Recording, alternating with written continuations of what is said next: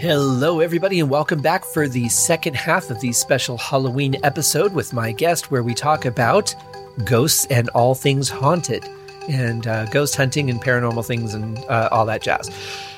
There was a story that I forgot to tell on the show when we were having the conversation, so I'm going to tell it really quickly now. I just told it, but the recording didn't come out, so I'm going to do it again. And I hope that you will enjoy it. Back in 2013, in the fall of 2013, I took a trip out to California when I was living in Arizona because I wanted to see what I could do better in my business as a film composer. So I set up meetings with people in the orchestra, with other composers, and it was a great time. And the first night I stayed at the Hollywood Historic Hotel. And then the second 3 nights I had scheduled time at the Cecil.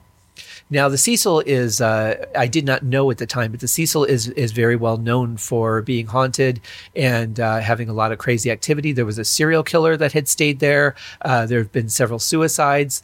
But I didn't know any of this when I booked it. I'd never even heard of it. I think I was on, one of the travel booking sites, and I was just looking for inexpensive rates and stumbled across it. I think the Hollywood Historic was like less expensive the first night, and then the other 3 were less expensive at the Cecil or whatever.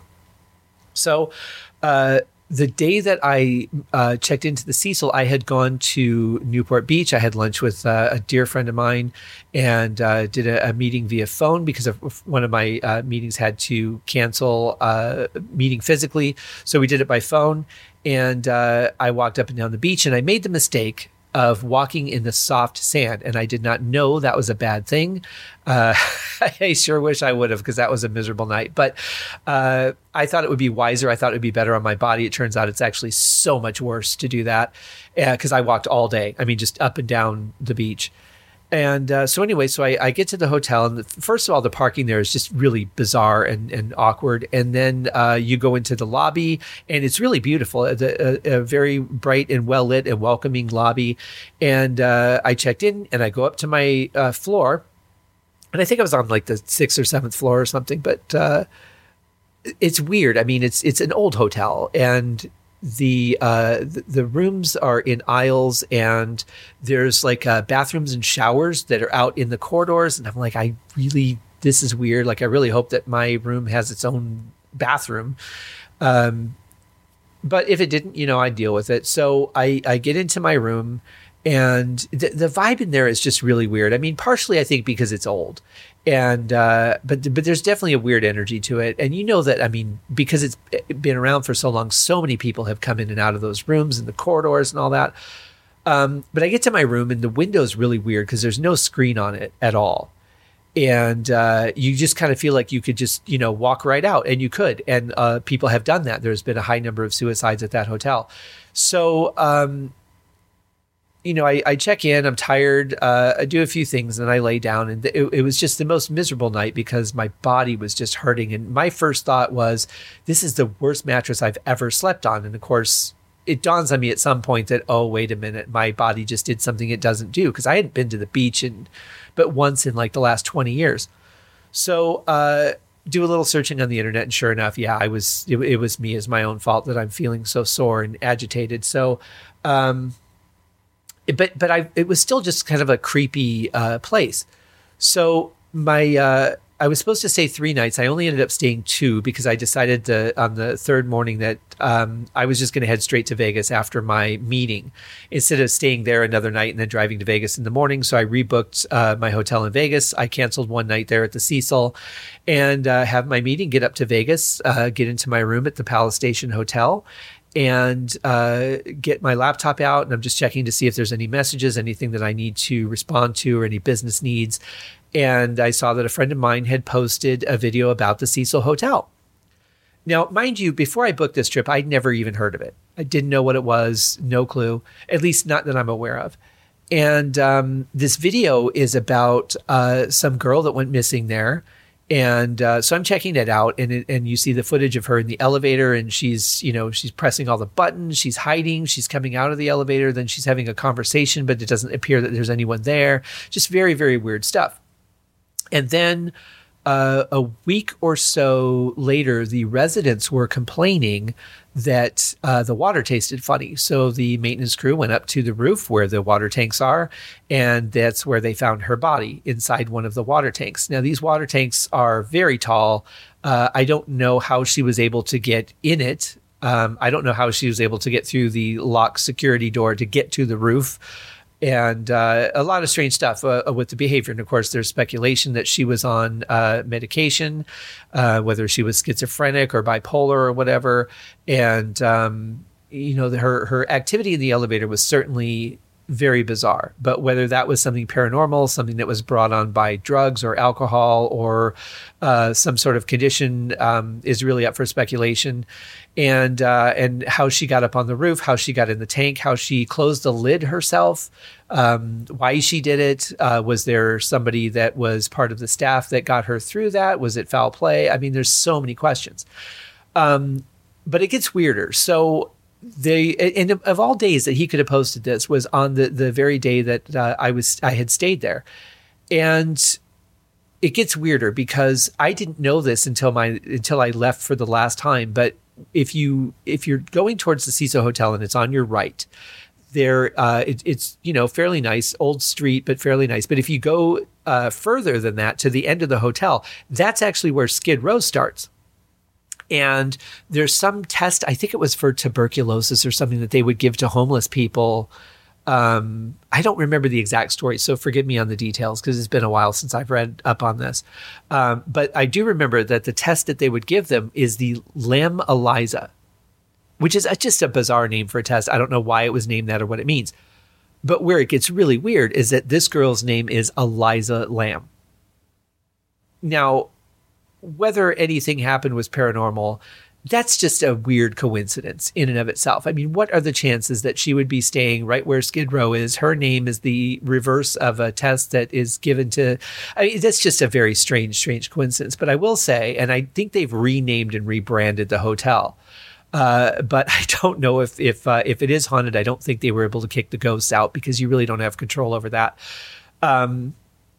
But yeah, it was a really interesting experience. And if you're looking for something that could be potentially haunted or want to check out an old place that has some weird energies in it, I would highly suggest staying there.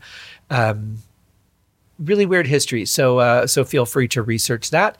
But I didn't get to tell that on the show because I had written it down and just, never even looked at my notes because the conversation was going so well. So anyway, I'll quit babbling on. Let us bring on our guest for the second half of the special Halloween episode here in 2019 on the Haskincast podcast. And please remember to share, to give likes, star ratings, follow the Haskincast podcast page, check out the Ghost photo album, check out the EVPs that I've posted on SoundCloud. All the links are down in the show notes. And if you guys have any opinions, theories, I'd love to hear what you have to say. Feel free to leave a note on the show episode. I can get to the notes on Podbean, iTunes, possibly Google Play, but definitely if you leave it in the Facebook group or if you want to email me at scott@scotthaskin.com, then I will definitely get those notes there. Thank you guys so much for listening, and I hope that you enjoy this discussion with Yves. It's pretty fascinating.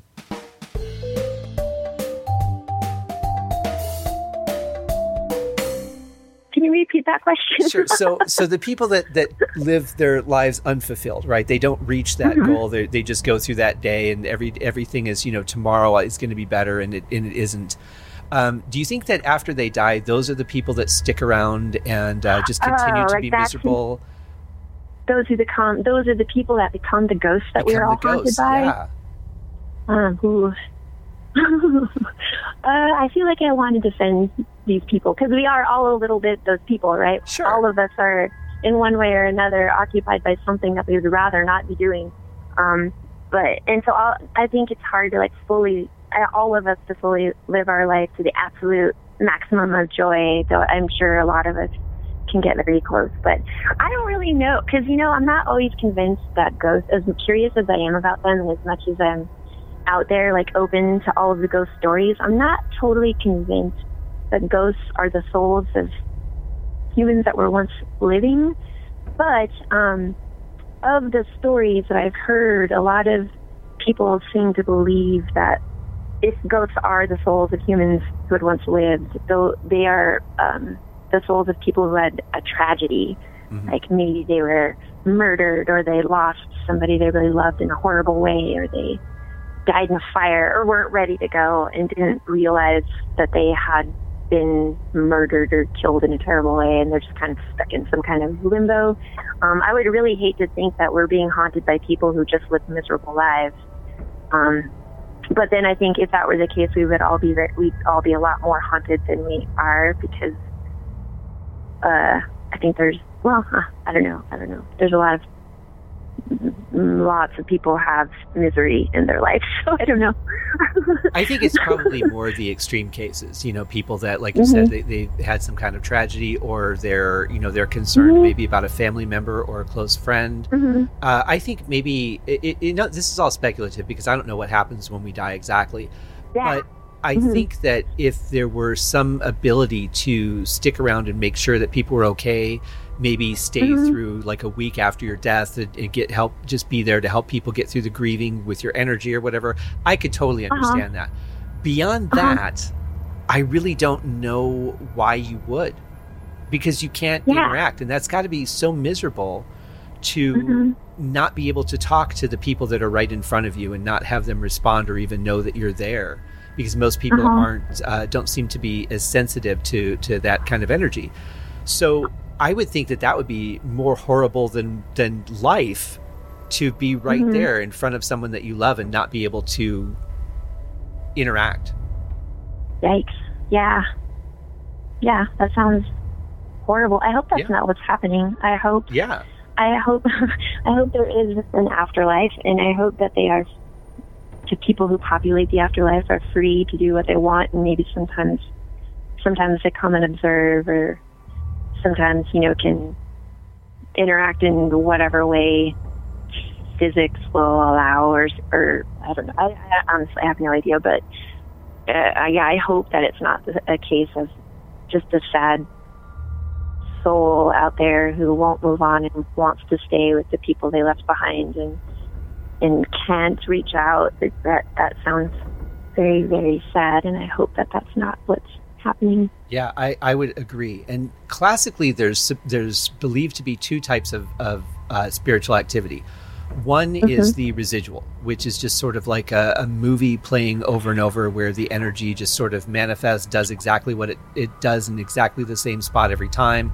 No one really knows how that plays back, although they believe that sandstone has the ability to record and play back. They just haven't figured out how. When I say they, I mean the general scientific community. And then the other type of haunting is the sort of conscious interactive. I don't like what you're doing, so I'm going to knock that book out of your hand, and that sort of thing. Or just my way of saying hello. I'm going to do whatever I can to get your attention. And it's I think both are very fascinating. And have you been to Bambino's Pizzeria? I don't know if Bambino's is still around, the one on Colorado Boulevard. I don't think it is. Oh, no, that one's been gone for a long time. There was another one on Platt somewhere, and it's not there anymore either. Yeah. I worked at the one on Colorado Boulevard for a while with a friend of mine. And he said to me one night, he goes, "Do you ever just see things out of the corner of your eye and then you turn and look and there's nothing there?" And I said, "That happens to me all the time." And he said, "Well, this place is haunted." And I said, "Really?" And he goes, "Yeah, I used to come in really early and, get the pizza ovens ready and clean stuff." And he would put because they had those long metal squares with the pole on them that you put the pizzas in the brick ovens. Like, he would set those down, and then they would move to the other side of the room, and he would hear banging and stuff. And he said he was late there one night, and he heard he heard the story from the owner. The owner was late one night because they had a little apartment upstairs. And they heard all this sound of partying coming from downstairs, and they're like, "Who the hell's in our restaurant?" So they go down there, and it all stops. And there was like a piano player, and there's no piano in the restaurant. Wow. And so they did some research, and apparently back in the old West times, that place used to be a brothel. Really? Yeah. And I know that in that part of Old Colorado City, there is some sandstone in the area. So I don't know if that was the sandstone replaying it or what. Wow. But they definitely heard something, and that kind of coincided with my own things of just like constantly seeing something that's not there and just like turning really quick, and there's no one. It's like not everyone is flying by me at the speed of light, you know. But I always had a really weird feeling there. That's so interesting. I love those stories, especially when it comes to like the old historical spaces in Old Colorado City. And we actually just did a little mini investigation, if you can call it that, in an old building last night at Lulu's downstairs, which is, I don't know if you remember, what's it called? The Castaways restaurant in Manitou. Yeah. It's like a pirate theme. Yeah. That space has been abandoned for a little while, and this super cool person opened a music venue in the basement now. I don't know how long it's been open, a few months or something. 6 months maybe, I don't know. Yeah, but it's a music venue now, and the basement has been remodeled. It's just this really beautiful, very cool space. It kind of looks like David Lynch maybe lives there. It's just really cool, and it's definitely the second that you walk in, if you are a person who sort of gets caught up in the fancifulness of ghost stories and creepy feelings and whatnot. Like as soon as I walked into that place, I was like, okay, so this place is haunted, and I talked to the owner, and I was like, yeah, so your space is haunted, right? And he had a bunch of stories to share, and a bunch of people there have seen different stuff and heard different stuff. A lot of talk of like shadows in the corner of your eye or a light moving by in your peripheral vision really quickly. And so last night I went in. I used to volunteer very briefly with a paranormal investigation team in Cripple Creek. Ooh, that'd be a great place. Yeah, super, super, super cool. There's so much neat and weird history in Cripple Creek. And during that time, I acquired like a tiny little miniature ghost hunting kit. And so I brought that to Lulu's last night, and it was a pretty quiet night. So I just put like an audio recording device in the green room, which seems to be a space that's kind of extra vibey, I guess, or creepy. And we kind of like just sat quietly as quiet as it can be in a bar. People are kind of coming in and out for drinks and stuff, and sharing ghost stories about the space, and I just love that. It's so fun. Oh yeah. You know, like every kind of like little sound or movement we would see out of the corner of our eyes. What was that? Did you see that? I didn't see that. What do you think it is? Well, that's what I have to wonder is how much of what we experience and see is something that's actually there versus just our anticipation of it.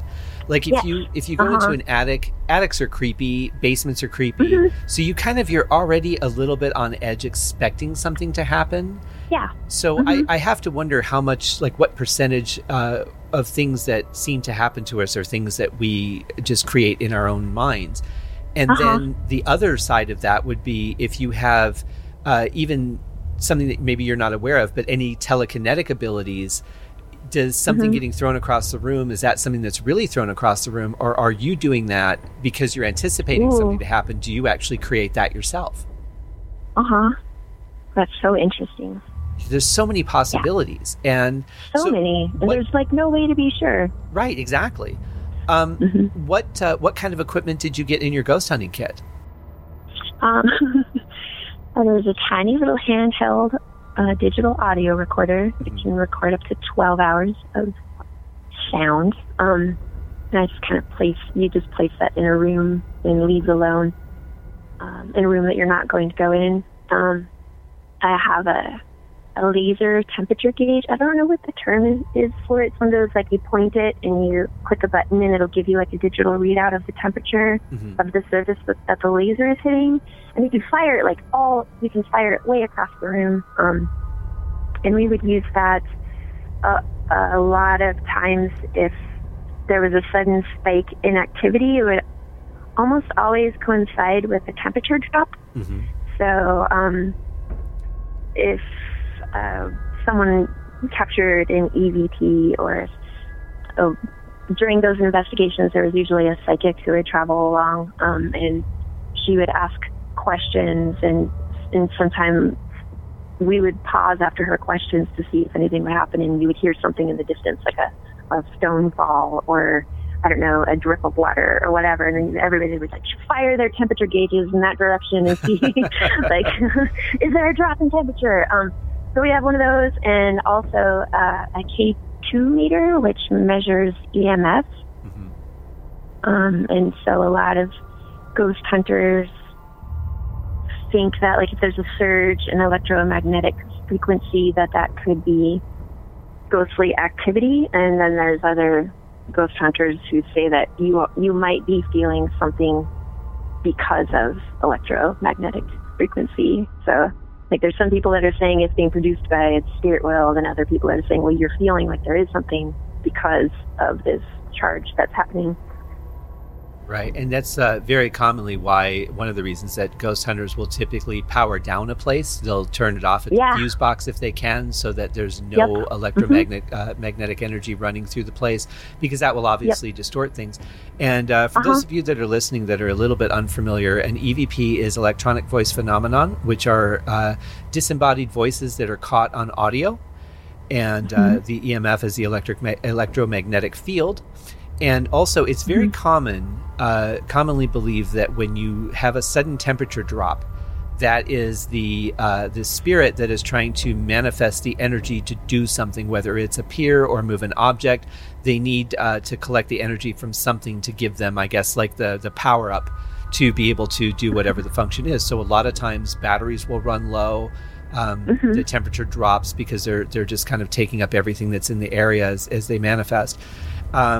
That I would say I would believe in, because it seems very consistent from group to group and things that I've experienced, a lot of temperature drops with the things that have happened to me in my life as well. So I would say that that's something that is probably true. Wow.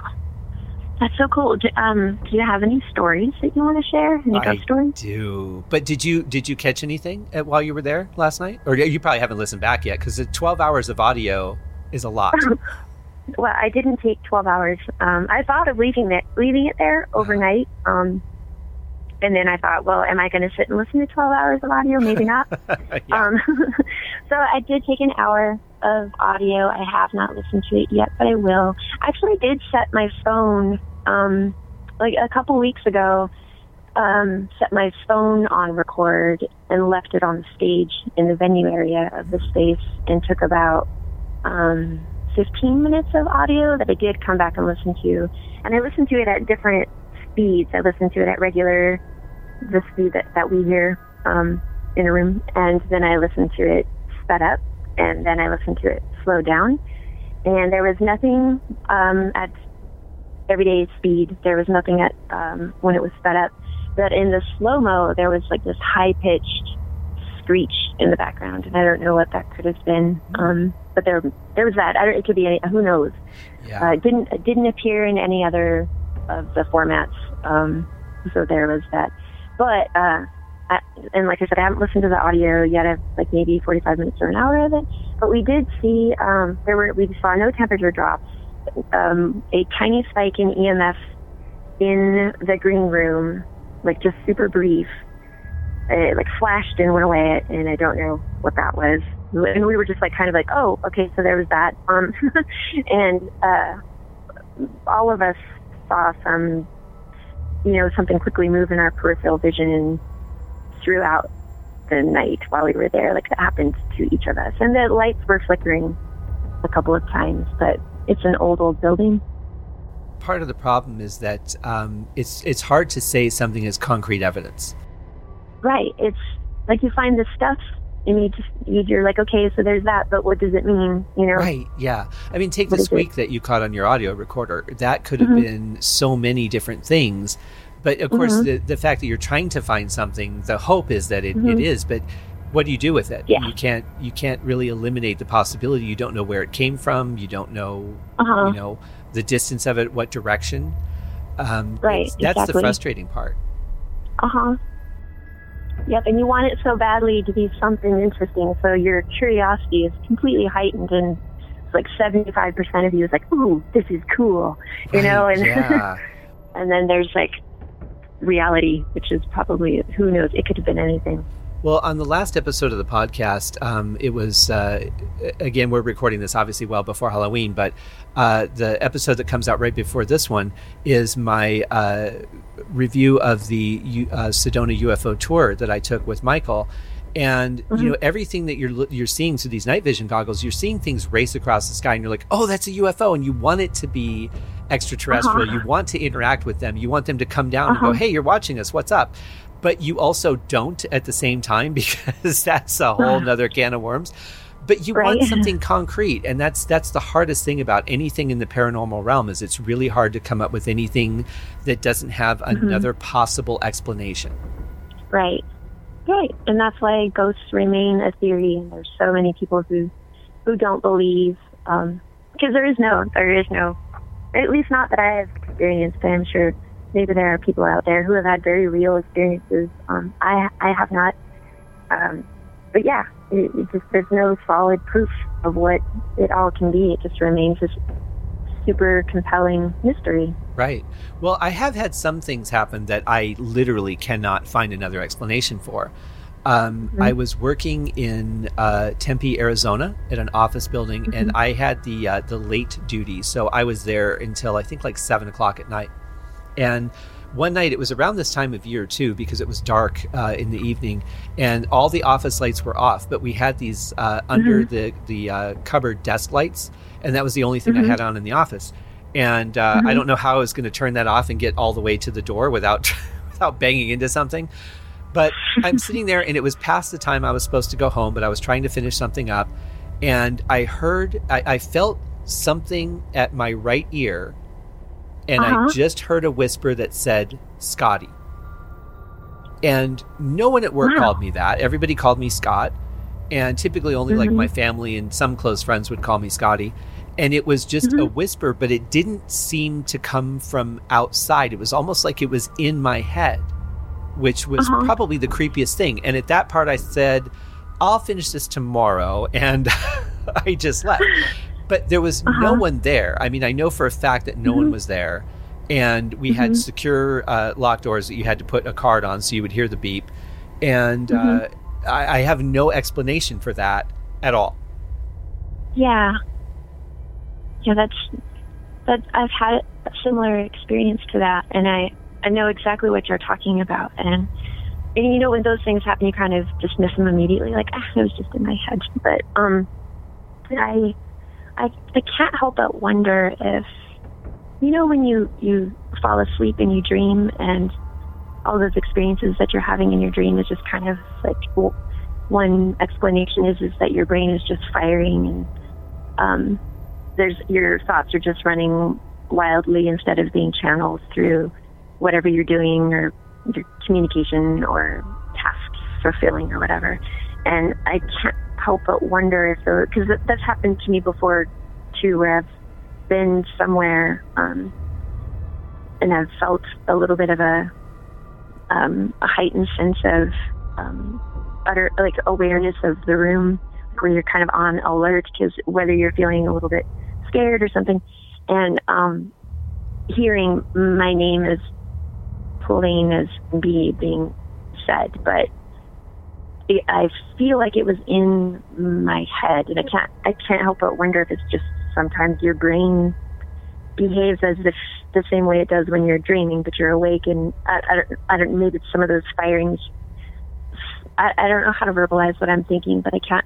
It's hard to say that is a paranormal occurrence. You can't explain it, but that's happened to me before as well, and I've like my first thought is, it was a ghost. It was talking to me. Right. And then my second thought is, it was my brain. I did that to myself. It's like, right. It's really hard to, you can't explain it, as you said, but it's hard to like concretely say that it's a paranormal event. Right, because if it was something that I created or manifested somehow, I have no idea how I did it, so I can't recreate that as an experiment and say, oh, okay, here's how I got that result. Whereas, and I used to love the show Ghost Hunters because they would catch something and then they would go back and experiment with it and try to say, is this something we can recreate? Is it something that could have been the wind, could have been this or that? And they actually debunked a lot of the stuff that they caught. Where I fell short with them is that I think a lot of the stuff that they caught, I feel like they manufactured some of it. Yeah. I kind of wondered that as well, yeah. It was, I think, the Eastern State Penitentiary footage that was on, I think, season 1 or season 2. And it was, they had the camera on this corridor on like the second level, and it's literally like just a foot and a half across that you have between the rail and the cells. And you see something sort of materialized from the ground up, and then it just takes off running. Now, I thought about a couple of things. I don't think it actually manifested from the ground up.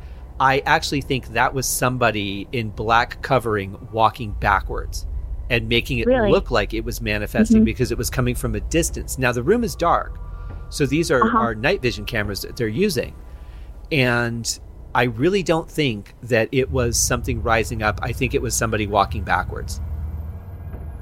And then when it moved forward, I could be wrong, but I swear to God, I saw a foot, like an actual foot outside of the black cloak.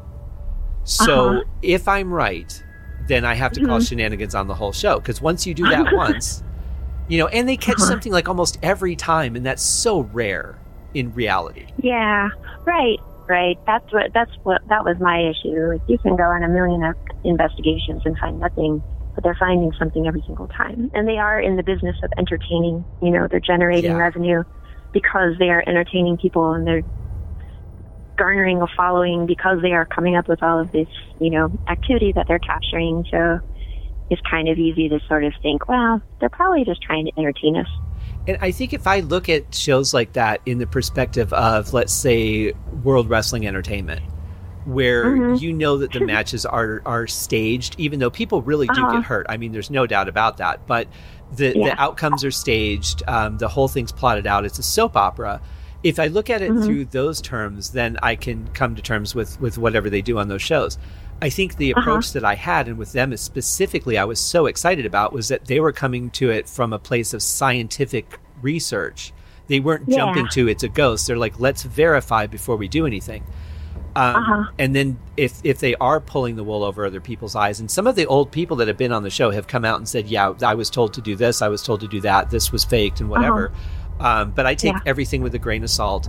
But if that is true, then it really disappoints me, because I don't want that to be entertainment. I want that to be, let's do a real research experiment here and see what we get.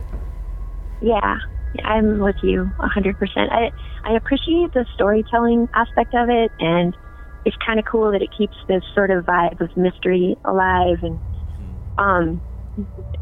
it's so compelling and interesting to watch. So part of you is aware that it's probably fake, but it does sort of instill mystery, which I appreciate. But you're right. I do wish that it was more interesting to watch a group of scientists study this stuff, and that would be much less compelling television, because they would, as you said, would come up with tons of empty nights of no activity, and and everything they did find they would probably debunk, so it'd be like a constant stream of disappointment. But yet that would be way more interesting for those of us who are really interested in the story behind all of this activity, because almost everybody I know has a ghost story. There's very few people that I've asked. It's always like one of the first questions I'll ask a person when I get to meet them. And almost everybody, there's a handful of people that are like, I don't believe in ghosts, but one time a thing happens, but most people do have a story. Yeah. I wonder if part of it is that they don't want to believe that there's another plane of existence that so scrapes ours and that sometimes crosses over and interacts with us. I think for most people that's probably a fairly unsettling idea. And so if you don't want to believe something exists, the easiest thing to do is just pretend it doesn't. Ooh, that's compelling. Why do you think people would want to not believe? Because of what it could potentially mean if it were true, or? I think that Well, possibly. I think that people want to know that they have control over 100% of their environment. And if there's something that, you look at Poltergeist regarded movies, and I'm not talking about the movie Poltergeist because that was obviously very Hollywood, but think about a movie like The Entity that starred Barbara Hershey, which was based on a true case in Texas. Now, I know that they took a lot of liberties. The whole scene in the lab where they caught the ghost in the, by freezing it, that never happened. But the idea of being raped or beaten or attacked by something that you can't fight, that's kind of terrifying because you're just a victim all the time. I think that's where people want, and they don't want to feel watched. They want to feel like they're alone and safe and secure in their homes. I could see a reason for not wanting to believe in it, but I'm more of the realist. If there's something there, there's something there, and I can either come to terms with that or not. That's so interesting. But if I say it doesn't exist and there's proof that it exists, it's kind of like I know I'm lying to myself. So does my subconscious really believe it or not? Right. Now, it'll be really telltale. It's a lot to think about. It is. I think it'll be really telltale in about 10 years or so when people start taking ghost photos and everybody's got their neck bent over looking at their cell phone as a ghost. Then we'll know what generation they were from, because that's going to happen at some point. But I think it's an interesting experiment with the human psyche to see what people want to believe in and what people don't. And on the last show, I talked with Michael about that, about people that believe in aliens and UFOs. And it's so weird to me to think that we're such a tiny little dot in our one galaxy out of billions of galaxies, that we're the only physical beings other than, amoebas and bacterias and things. I can't imagine that's even possible. Right. Well, wouldn't it be weird if it was? Like, I believe, I'm with you. I think that it's impossible that we're the only things out here living labs. But what if we are? Isn't that crazy? What if out of billions and billions of universes, we really are the only labs? That's insane. That's harder to believe. It is. And I would say, what's the point? Right. Well, that almost kind of makes you think that maybe there is a point. For a lot of us who kind of think, what's the point? Well, the point might be that you are you are a piece of the only living collective in the universe. And I mean, that in and of itself is a pretty amazing it would be, but I don't want, I mean, here I go now contradicting myself. I don't want that to be the truth. I want to believe that there are other beings and races, and we're all creating our own things and doing things differently, and maybe someday we'll all sync up and hopefully can get along. In this world of plastic vomit and all these things that we have, it just seems like if we're the representation of the entire universe, we could have done so much better. Because we have plastic vomit that you can buy at Spencer's for a few dollars. Yeah, that's pretty funny. Rubber chickens and whatever. Right. Seems like we could have done so many more fruitful things with our time. Have you ever did you capture an EVP at any time at any of these investigations you've been on? I have never captured an EVP, but I have been on investigations where other people have captured EVPs. Okay. It's almost like every time I'm always showing up late to the party. Like, there'll be a ton of activity after I leave, or right before I showed up, or I'll leave a room and then someone will get an EVP. And for a while I was wondering, I still don't know how I believe or where. I know that I'm convinced 100% that there is something out there. I just don't know what it is, because I've seen and heard too many strange things that I can't explain. But also that other people couldn't explain to me that would know how to explain it to me. So I know that there's something that exists. I just don't know if it is a ghost, if it's another dimension that's kind of overlapping ours, and sometimes it seeps through, or time folds over on itself. Or there's so many that there's a thing that exists that we can't experience sensory because we don't have the sense organ to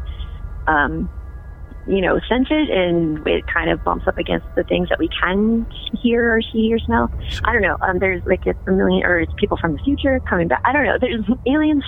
There's so many different things. I don't know what they are, but I know that something does exist. But for some reason, like on the investigations that I'd been on, it would always seem to kind of dissipate when I was around. So I kind of wondered if, like, when I was really little, I was very close to my great grandma, I was told. But she died when I was very young. I don't remember a whole lot about her. But when I was very, very, very tiny, I remember my grandparents telling me how close I was to her, and I couldn't remember her. So I went up into a room in my grandma's house, which was like one of the scariest. Her house is very scary. I still think about some of the like scariest moments of my life have been in my grandma's house. It's just kind of a scary house. But anyway, so I went to the scariest room in the house and kind of called out to my great grandma's spirit, and I was like, if you're out there and you want to say hello to me, I will listen. I will be open to that. And I just kind of laid in bed under these blankets, waiting for the spirit of my great grandma to make contact with me. And as I was waiting, the bedroom door that I was in opened, and it scared the shit out of me. So sure. I was like, I jumped up on my bed and said, never mind. I screamed, like, never mind, and like jumped off the bed, ran downstairs where my family, like, it scared me so badly. But part of me now as an adult, there could have been a cat that walked in the room. I also need to say that we had a lot of cats. So a cat could have just walked through the door, and because of the angle I was at when I was laying down, I couldn't see the floor. Or it could be the wind. It could have been the wind, or it could have been my great grandma's spirit. I don't know, but part of me wonders if I was so scared by that event, and if there is a spirit world, and if my great grandma was there and she saw how terrified I was, that maybe I've somehow been, like, in a way protected by these things, because I haven't seen any ghosts. I haven't captured any EVPs. I have witnessed extreme temperature drops in a room when we've heard sounds off in the distance. I've never seen anything move by itself. I haven't captured anything on video that I couldn't explain, but I've been on investigations where other people have. They've caught EVPs, and they've caught video, and so I don't know. I sometimes wonder if some people are a little bit more open for whatever reason to these occurrences, and other people are shut out for one reason or another. Well, I think that it's probably something internal, I would imagine. Maybe there's some part of you that wants to see it, but you're kind of still affected by that experience, and there's some part of you that's closed off to it. I'm not sure. I know that when things have happened around me, and my family's actually got quite a history of paranormal experiences. And like my great-grandfather was hurt in the war, and his leg got hurt. So he kind of had a strange walk after World War I. He would like step and then slide his other foot, and then step and slide. So he had a very distinctive walk. And after his passing, my mom told me the story years ago. They were all playing cards downstairs, and they heard up in the attic, step, slide, and that's the kind of stuff where I go, okay, if you have a very specific sound that's attached to something that's known, then I have to say, now I think you have something interesting. That's harder to dismiss than, okay, the door slammed, because it could be so many things. I've had that happen. Yeah. But I guess it all depends on how I feel. Like if I hear something slam and the hairs on my neck stand up versus they don't, then I feel more inclined to believe that I'm not alone. Yeah. I did catch an EVP when I was living in an apartment in Broomfield, Colorado. I was recording a vocal track, and when I went to listen back to the track, I saw that there was a little bump in the audio, and I'm like, what's that? Because that's not where I was singing. And that's where I would just stand there, listen to the song, and wait for the next part. And there was a whisper that came on, and I cannot say for sure what it said.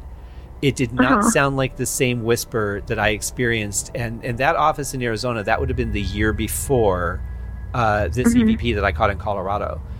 And it sounded like it said, something lies waiting for you. Not the word something. The first word is kind of indiscernible, but it says lies waiting for you.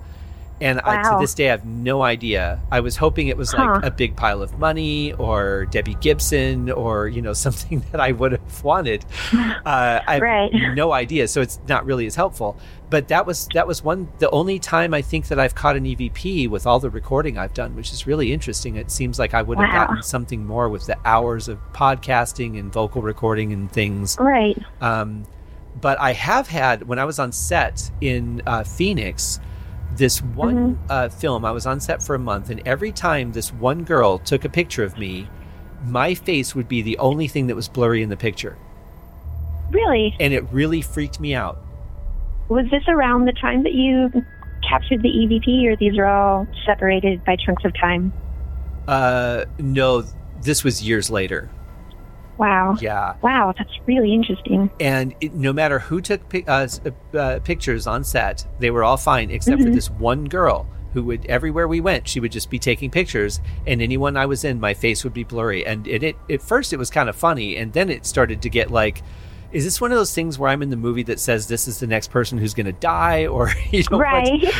How can you that is where your mind goes. Well, yeah, like how could you not freak out? But I don't have any explanation for that, because it wasn't the settings were different for every photo. They would be different parts of the room, different times of the day or night, different locations. And still to this day, that freaks me out, because I don't know why that would have been. And I've talked to photographers and I said, can you come up with anything? I don't care if it's a stretch of the imagination. Give me something. And they're like, I don't know why that would have happened.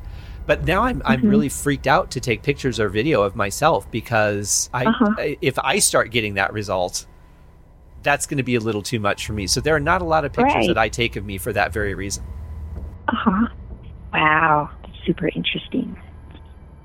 I wonder what's going on. I'm trying to remember when this was. This probably would have been 2005, 2006, somewhere in there maybe. And it was in the wintertime. I was at my friend's apartment, and her daughter and her daughter's baby were there, and they were just sitting on the floor. And I took a picture of the daughter and the daughter's baby, and next to them appeared a smoky-looking apparition from about the waist up, and it honestly looks like it was posing for the photo. Like when the models do that thing where they put their palm behind their head and they've got their elbow out in the air, and then they make a face or whatever. It almost looked like that. And I'll have to find that photo, and I'll post it to Facebook. I'll make an album, like a paranormal album, and I'll post it to that. But now, the one thing I have to say is that this was back when I was smoking cigarettes, but I know for a fact at the time I took the picture, I did not have a cigarette in my hand. There wouldn't have been anything in front of me that would have caused that to appear at that time. None of us saw anything. I don't recall feeling anything. But sometimes when you're with people and you're having a good time, you don't sense, like your senses are not on alert, so you don't sense the things that are around you. But yeah, that was definitely one of the more interesting things that's happened to me along the way.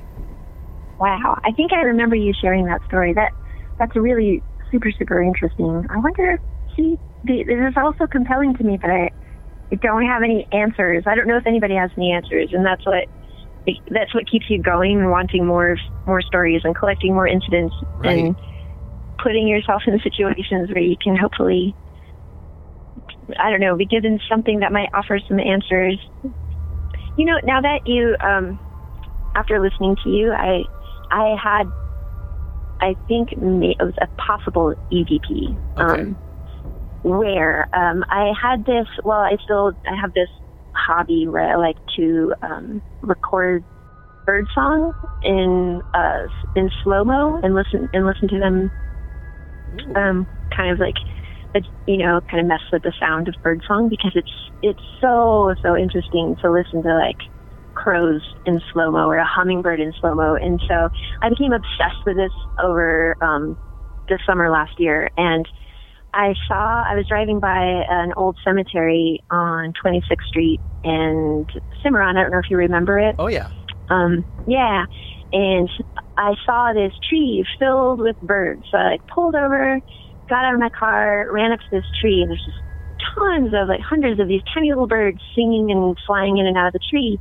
So I hold my recording device up to the tree, trying to capture all of that bird song in slow-mo, and then I drive home and listen to it on my way home. And you can hear I should send that to you. I'm actually surprised I didn't send it to you, because when I got it, I sent it to a bunch of people who have sound equipment to kind of help me isolate what I thought maybe was an EVP. Okay. So did I send that to you? No, you didn't, but I'd love to check it out. I should send it to you. Yeah. So I'm listening to all of these bird song, and they were like very high pitched little. I don't know what these birds were at the time.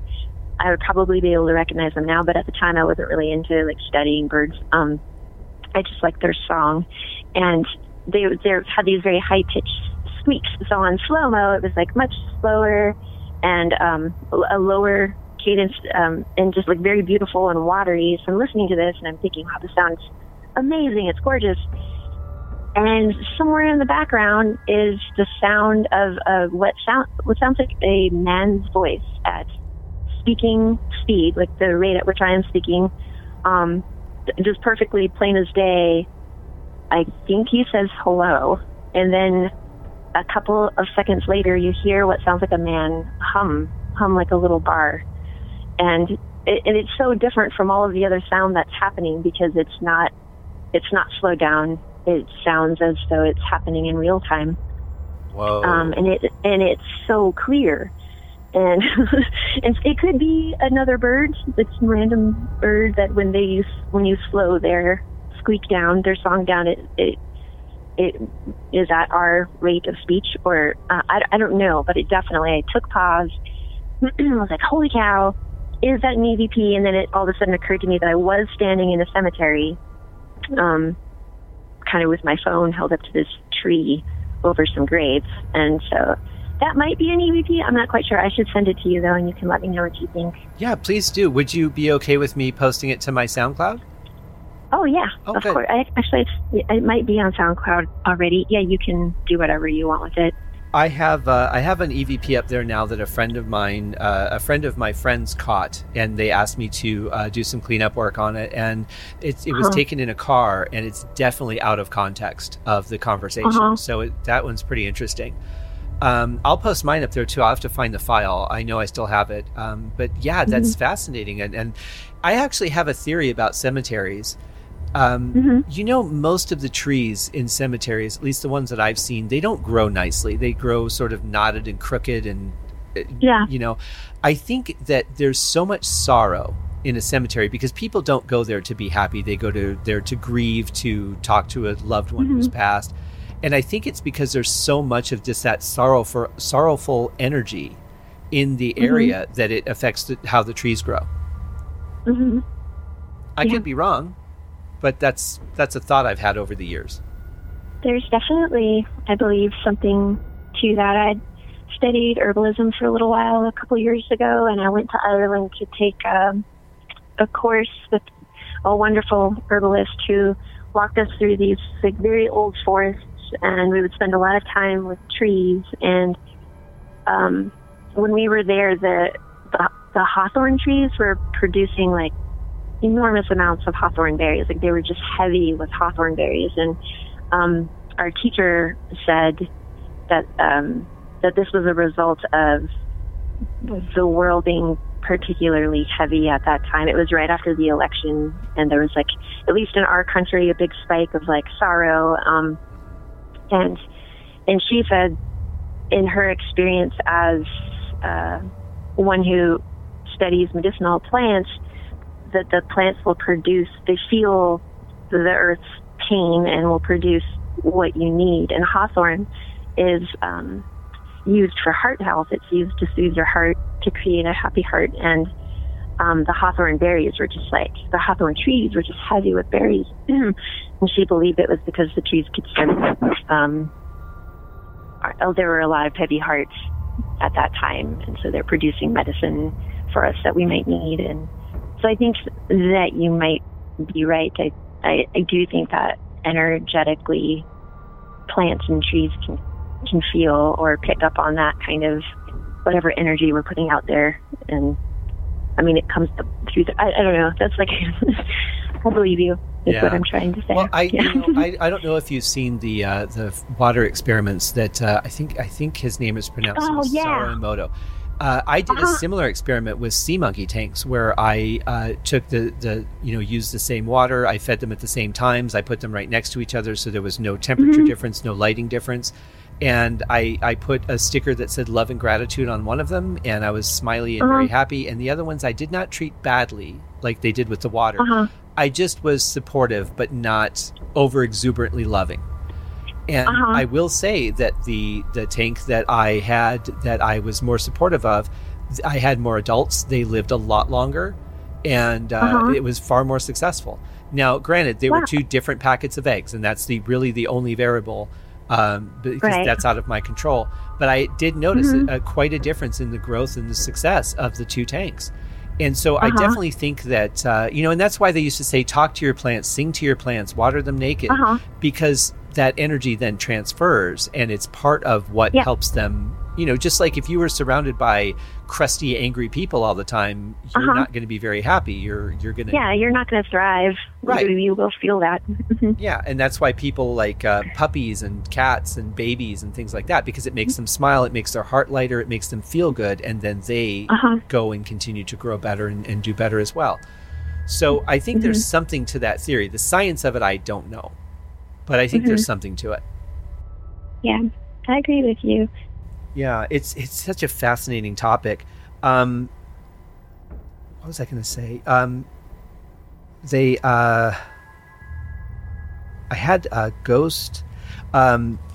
We lived in, I can't remember the exact area, but it was somewhere in southern Colorado Springs, off to the west in a townhome, a 3-story townhome. And I worked at 7-Eleven in Briargate at the time, and I worked graveyard shifts. So when you work graveyard shifts, the best thing you can do on your nights off is keep that schedule, because if you don't, you're just messed up all the time for sleep. Right. And this is back to give you a time frame. So this would have been, I think, 91, late into like the early winter of 91. And this was when the lotto was up to, I think it was $26 or $27 million, which at the time was huge. It was like the biggest one ever. And the people that I lived with, I won't say their names, but one of the people that I lived with at the time said, I'm going to get a Ouija board and get the numbers. That's how I'm going to win. I'm like, okay, well, just don't do it around me. So when I would come home, if they were on the board would stop talking. And I've had only one other experience with Ouija boards. I know other people that have had extreme experiences with them. The one that I had was a little bit unsettling, but so it would stop talking when I came home or when I came into the room. Now, the bedrooms were upstairs. The main level was like the dining area, living room, and kitchen. And then the basement was an office where one of the people had, that's where they set up their office, and they worked late sometimes. So it's on my night off. Everyone else is asleep. It's about 2:30 in the morning, and I come downstairs to get a glass of milk. And the basement door to where the office was, I could see that it was closed. There was no light on because I was worried that I was maybe disturbing somebody. So I noticed that the light was off. And I go into the kitchen, and I get the milk. And as I start coming out of the kitchen, the basement door is open, but it's open towards me. So I can't see around the door to see what's going on in the basement. Or on the landing. And so I thought, well, that's weird. I didn't hear anybody come down. And as I came around the corner, I saw a white mass just there on the landing of the staircase. Not moving, just hovering? Just sort of there. And I couldn't discern any features, like no facial features, no eyes, no mouth, no arms, no nothing. It was just sort of like just a mass of white. It wasn't glowing, but even in the dark, I could see it very clearly. And I froze. I mean, what do you do? That's so unexpected. Right. And so I'm sure that my mouth was gaping open. I've got my milk in one hand, and I don't know what my other hand was doing, but I just stood there in complete shock. And my brain's going, get out of here. And part of me is like, keep looking at it, see if you can learn something. And but of course, my body at the end of the day just wasn't going to do anything. And then it just bolted down the stairs, and that was the last I saw of it. And Wow. I stood there for another minute, and then I just closed the door gently and quietly, and then I went upstairs, and I didn't know what to do, you know. But leading up to that, when they brought the Ouija board in, I would come home from work. They would already be gone. And I would come home from work, and I would put my coat on the chair, and then I would put like my notebook on the bed, and I would turn around, and my coat would be on the windowsill, and my book would be in the hallway. And I started to get used to it, to the point where I would come home and say, hey, I'm really tired. I'll play with you later. Let me just sleep for a couple of hours or whatever, and then we could play. And it would leave me alone. I would take like a hot shower, but there would be no steam on the mirror. I would sometimes when I took a shower, the doors would be open when I was the only one home, and I'd close them to keep the heat in. And like little things like that would just happen. So my girlfriend stayed with me over Christmas break, which was before I saw it. And she brought her hamster with her. And her hamster would just stare in one direction, and it would lay in its wheel, which it never did. It would never go into the wheel unless it wanted to run.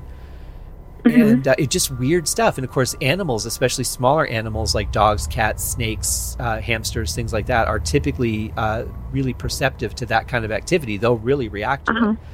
And so it was really odd behavior for the whole time that she stayed with me. And then when she took it home, it just went and resumed its normal, because she was going to Colorado College, and they shut down over Christmas break. So she stayed with me over Christmas break. And or maybe it was Thanksgiving. It was Thanksgiving. And so as soon as she gets home, the hamster returns to its normal activity. No more staring in one direction, no more laying in the wheel, just like nothing ever happened. So it definitely was a change that happened in my environment, and which could be chalked up to the fact that it just was in unfamiliar surroundings. It didn't know what to do. It wasn't comfortable, or it noticed something else that agitated it. Right. You know? Do you know anything about the history of the building you were in, or the land that it was built on? I don't. And I've wanted to research that. It's been one of those things that's on my list for years. I would love to find out more about it, because it's something that, you know, obviously I've never forgotten it. And I was probably, I was 19 or, I think I was 19 at the time, 19 or 20. And yeah, I mean, that, you just don't forget something like that. Yeah, you've had some really amazing experiences with regarding the paranormal. Surprised that you haven't started your own ghost hunting group. I've thought about it. I've at least wanted to join other ghost hunting groups, but where do I find the time? You know, it's a matter of things that I'm interested in versus things that are priority. You know, I would love to at least go out once, though. Go somewhere really cool and go on an investigation and just, you know, to rely on my senses, I think, more than the equipment, though. Yeah. I think one thing I did learn in my brief time with the investigation was that there used to always be a spike in activity when the psychic would come. There was a psychic who the team paid to arrive, and she would, you know, facilitate questions and sort of just, there always seemed to be a spike in activity when she was there. And I feel like you have maybe some sort of, I'm not sure if it's your energy or just who you are, but you are prone to having these kinds of experiences. So you would probably be the person on the team who there would be a spike in activity once you showed up. So you should probably look into organizing something and get out there with some people and see what you can find. I would love to do that. Of course, I would love to do it with a thermal cam. That's like the ultimate tool of a ghost hunter. A flare, yeah. There is one other thing that's happened to me that I find interesting, but I honestly think, and as bizarre as the explanation is, I think I have an explanation for it. When I first really noticed this more so when I was living in California, and I knew that I wasn't going to stay in California. I wasn't happy with what was going on with my career, and the reason that I had moved out there was to boost my career as a film composer. But I wasn't connecting with the things. I wasn't happy with what I was seeing as far as my view of Hollywood and that. And I was very stressed because I was running out of money. I had X amount of months on my lease, and I couldn't get out of it. And eventually I found a way. But what I noticed was my bed would just start shaking almost violently at points. Huh. And I was sure that my apartment was haunted. And I'm like, well, here I go again. I've moved to this new place. Whatever it is either followed me or I've connected with something here. Because I've had that happen where like my chair will shake or I'll feel something on my shoulder. I have been touched many times. But this was different. I mean, I've never had my bed just shake like this. And it was an air mattress, like a full-size air mattress. And it was just the weirdest thing. So I would just like lay there and just try to stay calm, and then eventually it would stop. So I moved to Vegas and everything's fine. It doesn't happen. I'm like, okay, great. I got rid of it. And then the money from one of my projects just, slowed down because as an artist, you release a project, you get a spike in income, and then it dwindles until your next project. Things were slowing down. I couldn't find supplemental work. I was getting very, very stressed, and it started up again. And what I've come to believe is that I was actually doing that. Now, I'm not saying that I have a telekinetic ability, but maybe I've tapped into something that in moments of stress kind of unleashes a little bit. Not sort of like fire starter, or anything like that. But kind of that same thing where stress induces some sort of physical manifestation around me. And I've noticed since if I get, I go to post for a project or whatever, or I get somebody that's not understanding something and they're being very combative, I notice that my chair starts to shake a little bit. And since it's been so consistent with a certain sort of general response type or general influencer, I have to wonder if that isn't the answer. That's so curious. I've never heard of anyone experiencing that before. Have you done a lot of research in terms of like telekinetic powers and abilities? Has there been any? I'm surely there has been some scientific study of. Yeah, I'm sure there has, and I have not. But because I think that's one of those things that if you're going to ask the question, you have to be ready to hear the answer, whatever it is. And I'm not sure I'm ready yet. You're ready to know. Yeah. Yeah. I'm really back and forth on it. There's enough curiosity in me to want to explore it. But at the same point, I don't think I'm ready to know if it's the case that I can do that. I think it's just not the right time. So I've kind of put that on the back burner. And it stopped. I mean, since, obviously I'm surviving, things are going well now. But it was a pretty rough period. And this got me to thinking about a theory I had a long time ago, and thinking about cases like the entity case, and a lot of poltergeist cases involve children. And I have to wonder if the poltergeist is potentially a manifestation of the children's unhappiness, because it's usually, families with lower income, stress at home, parents fight a lot. At least the cases that I've looked at have been fairly consistent with that. I mean, there's always the oddball. But I have to wonder if it isn't maybe a similar thing with the children where they're manifesting the activity, and because there's no one there throwing things around, the natural response is it's a poltergeist. It's a ghost.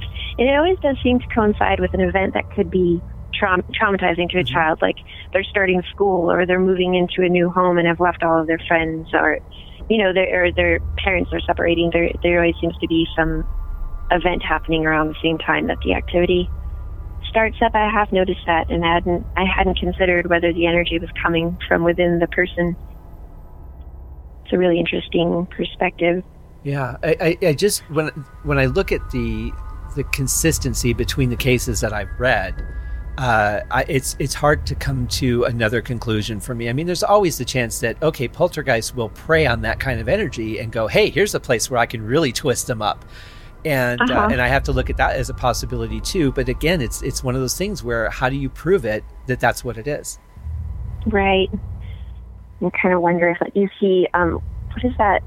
There's a series of movies about, and it follows these two investigators around The Conjuring, and how they're able to find the demon and capture the demon that's causing the activity. Like, what if the demon is actually the manifestation of the fear and the anxiety in the children who are experiencing the possession?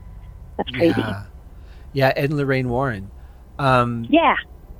In fact, they have in their little storage area, they have the actual Annabelle doll, which was a Raggedy Ann doll that I had never seen before. It's got like a giant head compared to the proportion of the body, and it's really kind of freaky looking without thinking it's haunted. You've seen it? Not in person, but I've seen the pictures of their collection, and it's very impressive. But it's a really creepy looking doll, and I'm like, why would you make that? That's just bizarre. But I will say, in kudos to James Wan, who directed The Conjuring, I was at the Warner Brothers lot in LA, and I went and did the tour. And they take you around to different places. They show you cars that have been in movies, and then they take you to this costume shop or like a museum where they have some of the costumes, and they have weapons and different things from the movies. And I walked around this display case, and they had the Annabelle doll from the movie. And in broad daylight with 30 other people in the room, that is the creepiest thing I've seen in my life. Besides the apparition, but they did such an amazing job on it that even just being in a room and knowing, hey, it's in a glass case, this is fake, this is something that they made as a movie prop, is still just a creepy little thing. They did such an amazing job on that. That's so cool, and it makes me think of like, I wonder, as a person who tried to master sewing when I was a little kid, and the like horrifying product of my sewing experiments was usually some sort of deformed stuffed animal or something. Right. If Annabelle is really just like a person's sad but best attempt at trying to make a homemade Raggedy Ann doll for somebody, and it ends up just being this horrifying object that terrorizes people for generations to come. You know, like, right. Because I have a few creepy stuffed animals. I collected them for a while, but I started collecting them because I tried to make a teddy bear when I was a little kid. I was sick, and I thought, I'll make a teddy bear out of some scraps of fabric and some buttons for eyes. And it was horrifying. It was just like this terrifying thing. And I had like this sort of soft spot in my heart for old, beaten up, scary looking toys. Because as an adult, it kind of reminds me of like my sad attempt at creating something. But I actually have this teddy bear. I'll send you a picture of it. I bought it at an animal hospital. I'm sorry, a doll hospital. And it was just sitting in a display case all by itself, and it was missing an eye, and it was just so battered. And I talked to the lady behind the counter, and she's like, this has been here for years, and I've always wanted somebody to buy it, but no one's ever interested in it. And I was like, I want it. Can I please take it home? She gave me a discount on it. And where I see like this adorable thing that probably was really loved, like the Velveteen Rabbit or something, other people, when they see it, are like, what is that creepy thing? You know? So it's like the Charlie Brown Christmas tree of stuffed animals. Yeah, I'll send you a picture of it and see what kind of vibe you get off of it. But I had a dream. I've had this for a really long time. I don't remember when I bought it, but I do think it was like in the early 2000s. And I had a dream just recently about it. It was just kind of randomly in a dream where a woman in the 1920s was hiding her jewelry and sewing it in the back of this doll to hide it from, I don't know, somebody, I don't know who. But I woke up in the morning and I look over and there's the bear looking at me, you know, and I kind of pick it up and squeeze it to see if there's anything inside of it, and turn it over and see that the whole back of the bear is hand stitched. And maybe I'd noticed this before, but just not paid attention to it, and that's how come it appeared in the dream. But now I just kind of, and there does feel like there's something hard inside of it, but it's a really old doll. I think it was stuffed with sawdust. Oh yeah, and they so used it's to do like that. hard and clumpy in areas. But part of me wonders if I should open it, but I don't think it would survive a surgery, you know, because the fabric is so thin and worn. But I'm so curious. Is there something in there? Well, you could always take it back to the place you got it, because obviously they do the repair work there, and just see if they think it's possible. Yeah. Well, in true horror form story, I did actually go back. Oh, you did? To the shop, and it's not there anymore. It is as if it never existed. Like the storefront isn't there. Yeah, it's gone. That's like the classic monkey's paw tale. You go, I can't believe I bought this stupid thing, and you go back and there's no shop like 10 seconds later. Yeah, the person's not there, and you're like, oh crap. Mm-hmm. I don't get a creepy vibe off this bear, but I have sent pictures of it to people who get those kinds of inklings and vibes and psychic abilities, and have had some feedback that it is not something they would have in their house. Really? It would be interesting to at least get like an X-ray of it or something that can, because it could be that water got in it somehow and it hardened the sawdust into a lump, maybe a bit of it. There's so many possibilities, but boy, that would be interesting to see for sure. And it's an interesting dream because your mind could have easily created a story to back up why there's this lump in it. But also, who knows, maybe that was the lady reaching out to you to go, hey, there's something valuable inside that thing. Since you gave it the love, you're the one that deserves the treasure. So you kind of wonder, like, do you leave it a mystery, or do you find somebody who has an X-ray machine and can look at it for you and tell you what's in there? Right, or find somebody who's really good with fabrics and would be able to assess whether you could open it up and safely put it back together or not. Yeah. Oh, you're going to have to let me know what happens if you ever do it, because I'm really curious now. And I want you to get the treasure. Like, I want there to be something really cool in there for you, because all those people looked at it and didn't want it, and you're the one that cared, and you're like, I feel a connection and I want to take this home. And that would be like the most amazing end to your story. Yeah, that would be pretty cool. There is part of me that wants to just sort of keep it a mystery and let that story kind of live. Yeah. But, and like, once you try to get to the bottom of it, you either find a treasure, which would be awesome, or find nothing at all, and then the story is over. So I'm right now like kind of toiling over, but leaning towards letting it just remain a mystery. Well, it's like I said, you have to be ready for the answer if you're going to ask the question. Exactly. Well, while we wrap up here, I want to ask you, since you brought this up, I meant to write this down, but what do you think? I've seen a lot of videos of sort of haunted dolls, and I take every one of these videos I see with a grain of salt, because I know from a filmmaker's perspective, I know how easy these things are to create. I think the painting pictures are more interesting to me when you see like things in a painting change. But what are your thoughts on like things like haunted dolls? I don't know. I think it's I don't invest a whole ton of thought into that, but there is a piece of me that believes, certain things can collect energy. Like, if something is loved for a while, I don't know, maybe similar to what you were, saying you experience with your sea monkeys or trees, that like there are these exchanges of energies. Maybe if something's very prized, if it has a lot of, because I like to go to antique stores and pick up things, and some things have a weight to them when you touch them, and other things do not. So I kind of wonder if like everything sort of holds the energy of the life that it's lived. Again, not something I can prove. It's just something that I do wonder about and do believe. Just like when you can walk into a room and feel that there was a story there, and you can walk into other rooms and you don't feel anything at all. I don't know. So I don't know if things can be haunted, but I am a very superstitious person, because, I don't know if they can be haunted, but I can't prove that they can't be haunted. Right. So there are certain objects that I am very superstitious with and will be very, very, very careful with. Or like innately, that is just my response to those things. So I don't know if... I really can't say for sure, but I do believe things can maybe hold intense energies, whether it's profound love or was around for profound sorrow, and again, maybe there is an exchange for some people, and like some people might be haunted by something, and other people don't feel anything when they are around this object. So I don't know. That's a really roundabout way of saying that I don't know, but I want to believe. Yeah.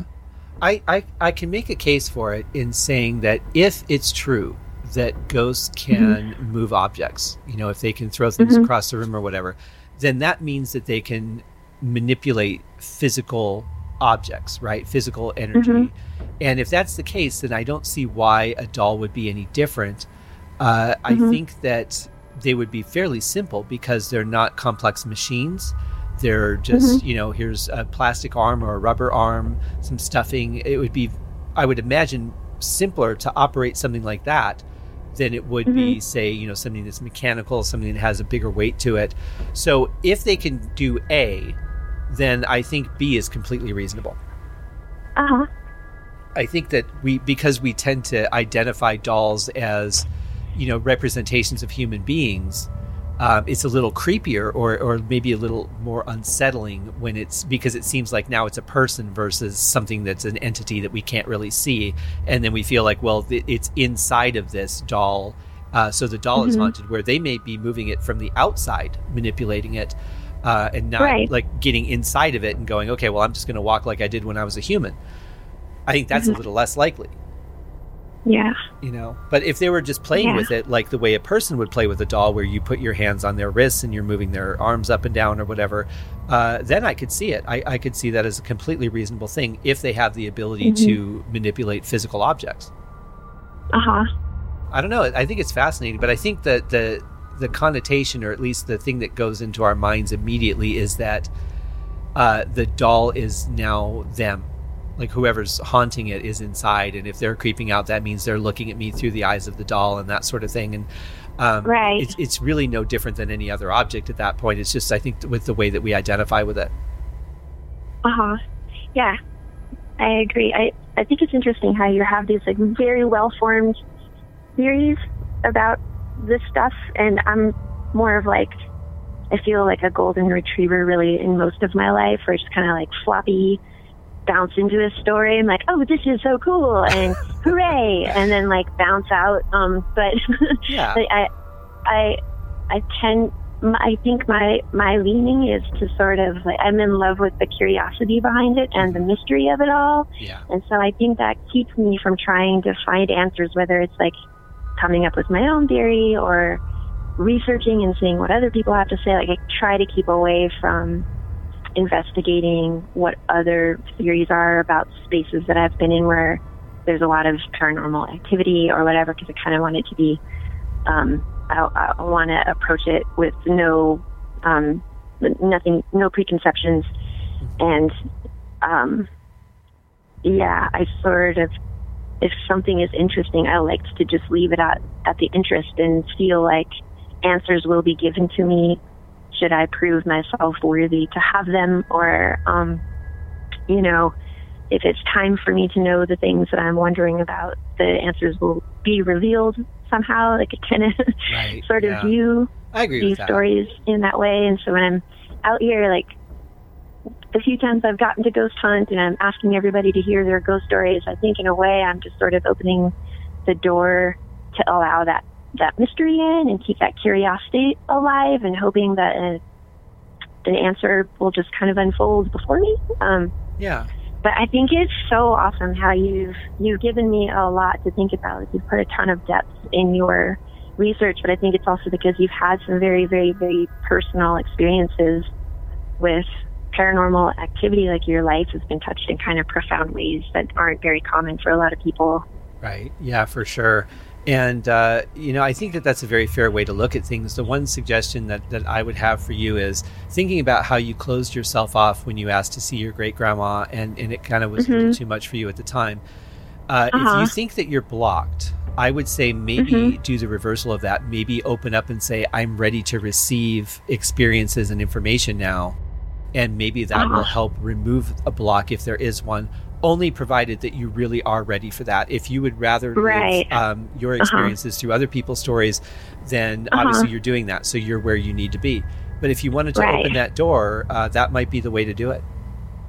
That's a super profound suggestion, because when you said that, the arm hairs stood up on my arm, the hair on my arm stood up. Like, wow, I can't imagine saying that out loud. Like, I am ready to receive whatever it is you want to show me, because to me that feels like you're opening yourself up to good and bad like, what if there's just this barrier of terrifying things out there, and the only thing that's keeping them at bay is because you haven't given them permission to enter your life, like the demon that can't come into your house unless you invite it in. The vampire can't come in until you invite them in, kind of thing. Right. Yeah, so when you said that, I was like, oh gosh, I don't know. Maybe there's a subtle level in between where you could say something like, and I'm no expert on this, I mean, I'm just theorizing, but maybe something like, if you have a message, I'm ready to hear it, as opposed to just saying, hey, I'm an open door now, come on in. Right. Yeah, and I think that's a very good idea, and I think I have to like evaluate my bravery, which I didn't really think about until last night. I felt pretty confident about listening to people's ghost stories and going into haunted spaces with the intent of finding something, but I've always done this with groups of people. And last night, when I went to put the audio recorder in the green room, I was by myself. There was no one else in there, and I pulled the curtain back, and the room is just like inky, dark, black, like so dark it looks like you could touch it, like stick your hand into it, And so I couldn't even walk into the room to turn the light on, so I just kind of reached my hand in and put the audio recorder on the first surface that I could find shut the curtain and got the hell out of there, and was like, wow, I'm horrified. I cannot do this. I was so scared. I couldn't go back there again by myself. I went with somebody else. So there might be an element of like, I'm a chicken. I'm a huge chicken, and I'm walking into these like haunted spaces and inviting ghosts to make themselves known to me. So I maybe have to do some evaluation there. If there is such a thing as like something protecting you, like spirit guides or guardian angels or whatever, I would have to break down a certain layer of, I would have to fortify my bravery as well as invite these things in. I think, and maybe that's something that you can do too. Maybe you can call to your guardian angels and invite them to be there to protect you. Whatever makes you feel good, if you're willing to ask that question. But what I find interesting is I think that you're braver than you are willing to admit to yourself, because you still go on these ghost hunts. You still put that recorder in that room. You've done the things that you're afraid of doing. And I get that every time is a new time. It's a new experience. It's an unknown, which is what we fear. We fear the unknown. But at the same point, I think when you look back at the things that you've actually done, you still did them, and you did them in the face of fear. You still called out to your great grandma, and the experience was a little too much, so you put a blockade up and said no and ran out of the room. But you still went into that room in the first place, and after that experience, you still have gone on ghost hunts. You still put the recorder in the green room. You've done a lot of stuff, and when you really look at it, it's amazing what you've accomplished for something that you're so scared to do. Oh, why, thank you. I like the way that you're looking at it, because the way I'm looking at it is like, holy cow, I'm a total chicken. But yeah, well, thank you. I'm very motivated by curiosity and mystery, so I'm definitely compelled to ask questions and go into those spaces and try to see what I can see. But it kind of seems like I'm doing it within, a realm of where there's a little bit of a safety blanket attached. Well, I don't think there's anything wrong with that, because you're still putting yourself in the way of having experiences. But another thing to think about, and this is just another philosophical angle, is that if I'm right about the fact that so many of the things that we see are things that we create ourselves, if that's true, then it would perfectly explain why you're not having experiences. And the people around you are. Because you're not creating them. But equally, it could be that if you're not receptive, maybe the spirits are saying, you know what, she's not ready for us, so we're not gonna play with her today. And if she ever is, then we'll hang out. You think they're being considerate? I would like to think they are, but again, it's like all you can do is speculate. But if you look at if you look at it either way, you're not having the experiences right now. So if you want them, maybe opening up yourself, and that would certainly not answer the question either way, because if you open yourself up to it and you start having experiences, does that mean you're creating them, or are they like, hey, she wants to play now, let's go play with her? Right. It's how can we possibly know? Do you ever think about like what you will do when you've moved on into the afterlife? Do you think, is there anybody you'd want to haunt, or any building, or would you be like a prankster and like go into a bar, knock a glass off the bar, and leave laughing hysterically at how terrified everybody was, or like? I am likely to do that. It's interesting. I would think that when my time here is done, and I think that will be when I think people die when they accomplish whatever it is that they've needed to accomplish. And that could be for whatever reason. And there's a very interesting book by Dr. Michael Newton called Journey of Souls that I read years ago. And I take everything that I read, everything that I watch or see or experience with a grain of salt, but things either resonate with me or they don't. And in this case, this book really resonated with me. What it is he was a past life regression therapist. And for those of you who don't know what a past life regression therapist does, they take you on a journey of your life from the time that you were born to the time that you died in a previous life. Well, what happened with him was he didn't detach when the person died, and he followed them back to wherever they go after their death until they came back and were reincarnated into another life.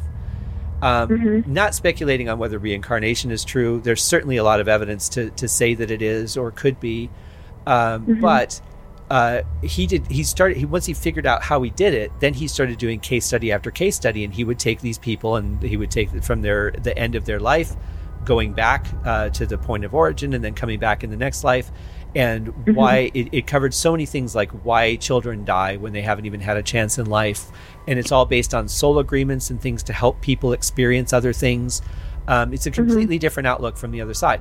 But taking it with a grain of salt, it certainly made me understand the things that we get caught up in, the things that upset us, the things that frustrate us, the things that make us lash out. None of it makes a damn bit of difference in the greater scheme of things. It's just what we're affected by in the moment. And if this is true, then I think when I'm done here, I think I would be more anxious to just go, okay, that was fun. Let's go back and let's start whatever the next thing is going to be. I don't really know. I think it's going to depend on my state of mind at the end, maybe, and how I die. But I don't really envision sticking around. I think I'll be okay. Now let's just go to the next thing. What about you? Yeah, I have no idea. I do wonder about that. Like, what kind of ghost am I going to be? But there's so many things I don't know. Like, I don't know if reincarnation is a thing. I don't know if I'll just be born again and I won't remember any of this and I won't get a chance to haunt anybody because I'll be living my next life. Or if we turn into a tree, or if nothing happens, or if we move on to another one of the planets that we haven't found yet, or there's so many things. But I do sometimes ask myself, I wonder what kind of ghost I'm going to be. Yeah. And I mean, is it going to be like we have to spend 3 weeks like Patrick Swayze learning how to push a quarter down a subway car? Is it, is it training? Yeah, exactly. Or is there something training that we don't know yet that we need to experience or accomplish before we go back, if there is a back? It's definitely fascinating. And just really quickly on the point of reincarnation, there are so many cases of people that remember so many specific things that they couldn't possibly know. Right. I always think about the boy who could walk you through the safety check on a World War II airplane. And the kid's like 8 years old. He wouldn't have ever had any way of knowing half of those things, let alone being able to regurgitate them with such confidence. And when I hear things like that, it's hard for me to come up with any other explanation other than the fact that, well, he had to have experienced this. This had to be... Because you're not going to get that watching a movie or a television show or a documentary. His information was way too specific. Yeah, those are very compelling where, they'll find a child who can speak a language from a country they've never been and can recount historical events that there's no way they could have known. Exactly. Yeah. Yeah. Have you ever had past life regression done? No, I haven't. I have a very busy brain. And I find it very difficult to meditate, and I have not tried hypnosis for that very reason. I'm learning more how to center myself and stay in a more have the ability to calm my mind when I need to. So I'm just starting to get to that point. I would like to do that at some point, and I know that I think it was Dee Wallace has a seminar or program or something that delves into that. So I would be interested to take that, but I'm not quite there yet. Have you? Yeah, I hope you do it. Definitely let me know if you do. Oh, for sure. I did inadvertently. I went to see a psychic on a whim with a friend. We were just walking by and we saw a little sign, ooh, let's go do this. And I went in and found out that that's how she is able to give you a psychic reading, is she looks over your past life and your past lives. And she told me that I was an animal in a past life. And it's weird how she came to tell me that. Was she first asked me, was there a period in your life where you were quiet? And when I was really little, I stopped speaking for a couple of years. I just stopped talking. And and it came from, like, I had a traumatic childhood. And I now as an adult think it was due to trauma. Right. But I also remember at the time just deciding that I didn't want to talk anymore. And the psychic knew this. She just kind of looked at me and she said, "Is there a time in your life when you went quiet?" And this is not something I'd told anybody at this point. And I was just kind of like, whoa, yeah. And then she knew a couple other things about my life, and she said, "You used to be an animal, and I don't know what kind of animal you were, but I think that you lived in a tree." And then so of course I'm like, yes, I'm very connected to trees. I'm very connected to animals. I love birds, and but that was super interesting to me, where she said that she thinks that I had asked for the human experience, and this is what I was given, and I was given an experience that would entail all of the trauma and the heavy and the dark stuff and the happy stuff, like a full experience of the emotional range that a life can give you. That's fascinating, because I've always, everything I've read is to the belief that animal energy and, our energy is different, but I've never understood why, because energy is energy. Mm-hmm. Right. That would certainly give us more well-rounded views on things, though, if we experience life as, say, like an aggressive animal like a tiger or a lion, and then we learn a more docile animal life like a giraffe. That would really, imagine the things that you could learn from having all those different perspectives of life. Right. It's so interesting to think about. And she sort of gave me questions to ask myself, and one of which was, how do you respond when you are afraid? And I go quiet. If I'm, ranging from anything from having to give like a public speaking event or something to, I hear a scary sound at night or whatever, my first initial response is to go quiet. Like some people, there's the fight or flee or freeze, and I'm the freezer. So, right, yeah. And just kind of asking these questions about yourself, how you instinctually respond to things, can give you insight. What she was saying, insight into who the origin of your energy was. And she said that that's very common in the animal world. Many animals, when they become afraid, threatened in any way, they freeze. They become silent and quiet and freeze and still, and wait for the threat to pass. Or some animals will fight, but it's neat. So much neat stuff out there. So little to fully understand, so many things to take in. Did she say what kind of animal you were? I kind of after. I don't know. She said she could not tell what animal I was. She just knew that I was an animal, and she thinks that I lived in a tree. She also told me I have two spirit guides that are fighting with each other, which I thought was very funny. Well, that helps. I was like, that sounds pretty typical. And I asked her if they were okay. And are they okay? Were they punished and that's why they got me? Or what? No. He was like, no. They want spirit guides want to be spirit guides, but they just have different opinions on what you should be doing with yourself. And right. Well, I guess that's a good check and balance system, though, to have more than one, because, what are they basing their decisions on? If it becomes their own desires for you versus what's best for you, and then nobody's there to keep them in check. Yeah. But, it's interesting, too, because I look at how animals learn, how they learn, take the hippopotamus, and they have their own hierarchy. They have their own rules and ways of doing things. And how do animals learn and understand that with the brains that they have? And I'm starting to wonder, well, maybe there's a deeper brain within them that's more human that allows them to learn at a different rate, because it's not like you can say, okay, honey, when you get older, you're going to want to challenge your dad, and you're not going to be able to do that until, how do they learn the hierarchy and what's right and wrong? Uh-huh. I mean, that's always fascinated me when it comes to animals. So maybe there is a little more to it. Yeah. I would like to think so. Well, it has been so awesome to talk to you. I can't believe we've been talking for a couple of hours now.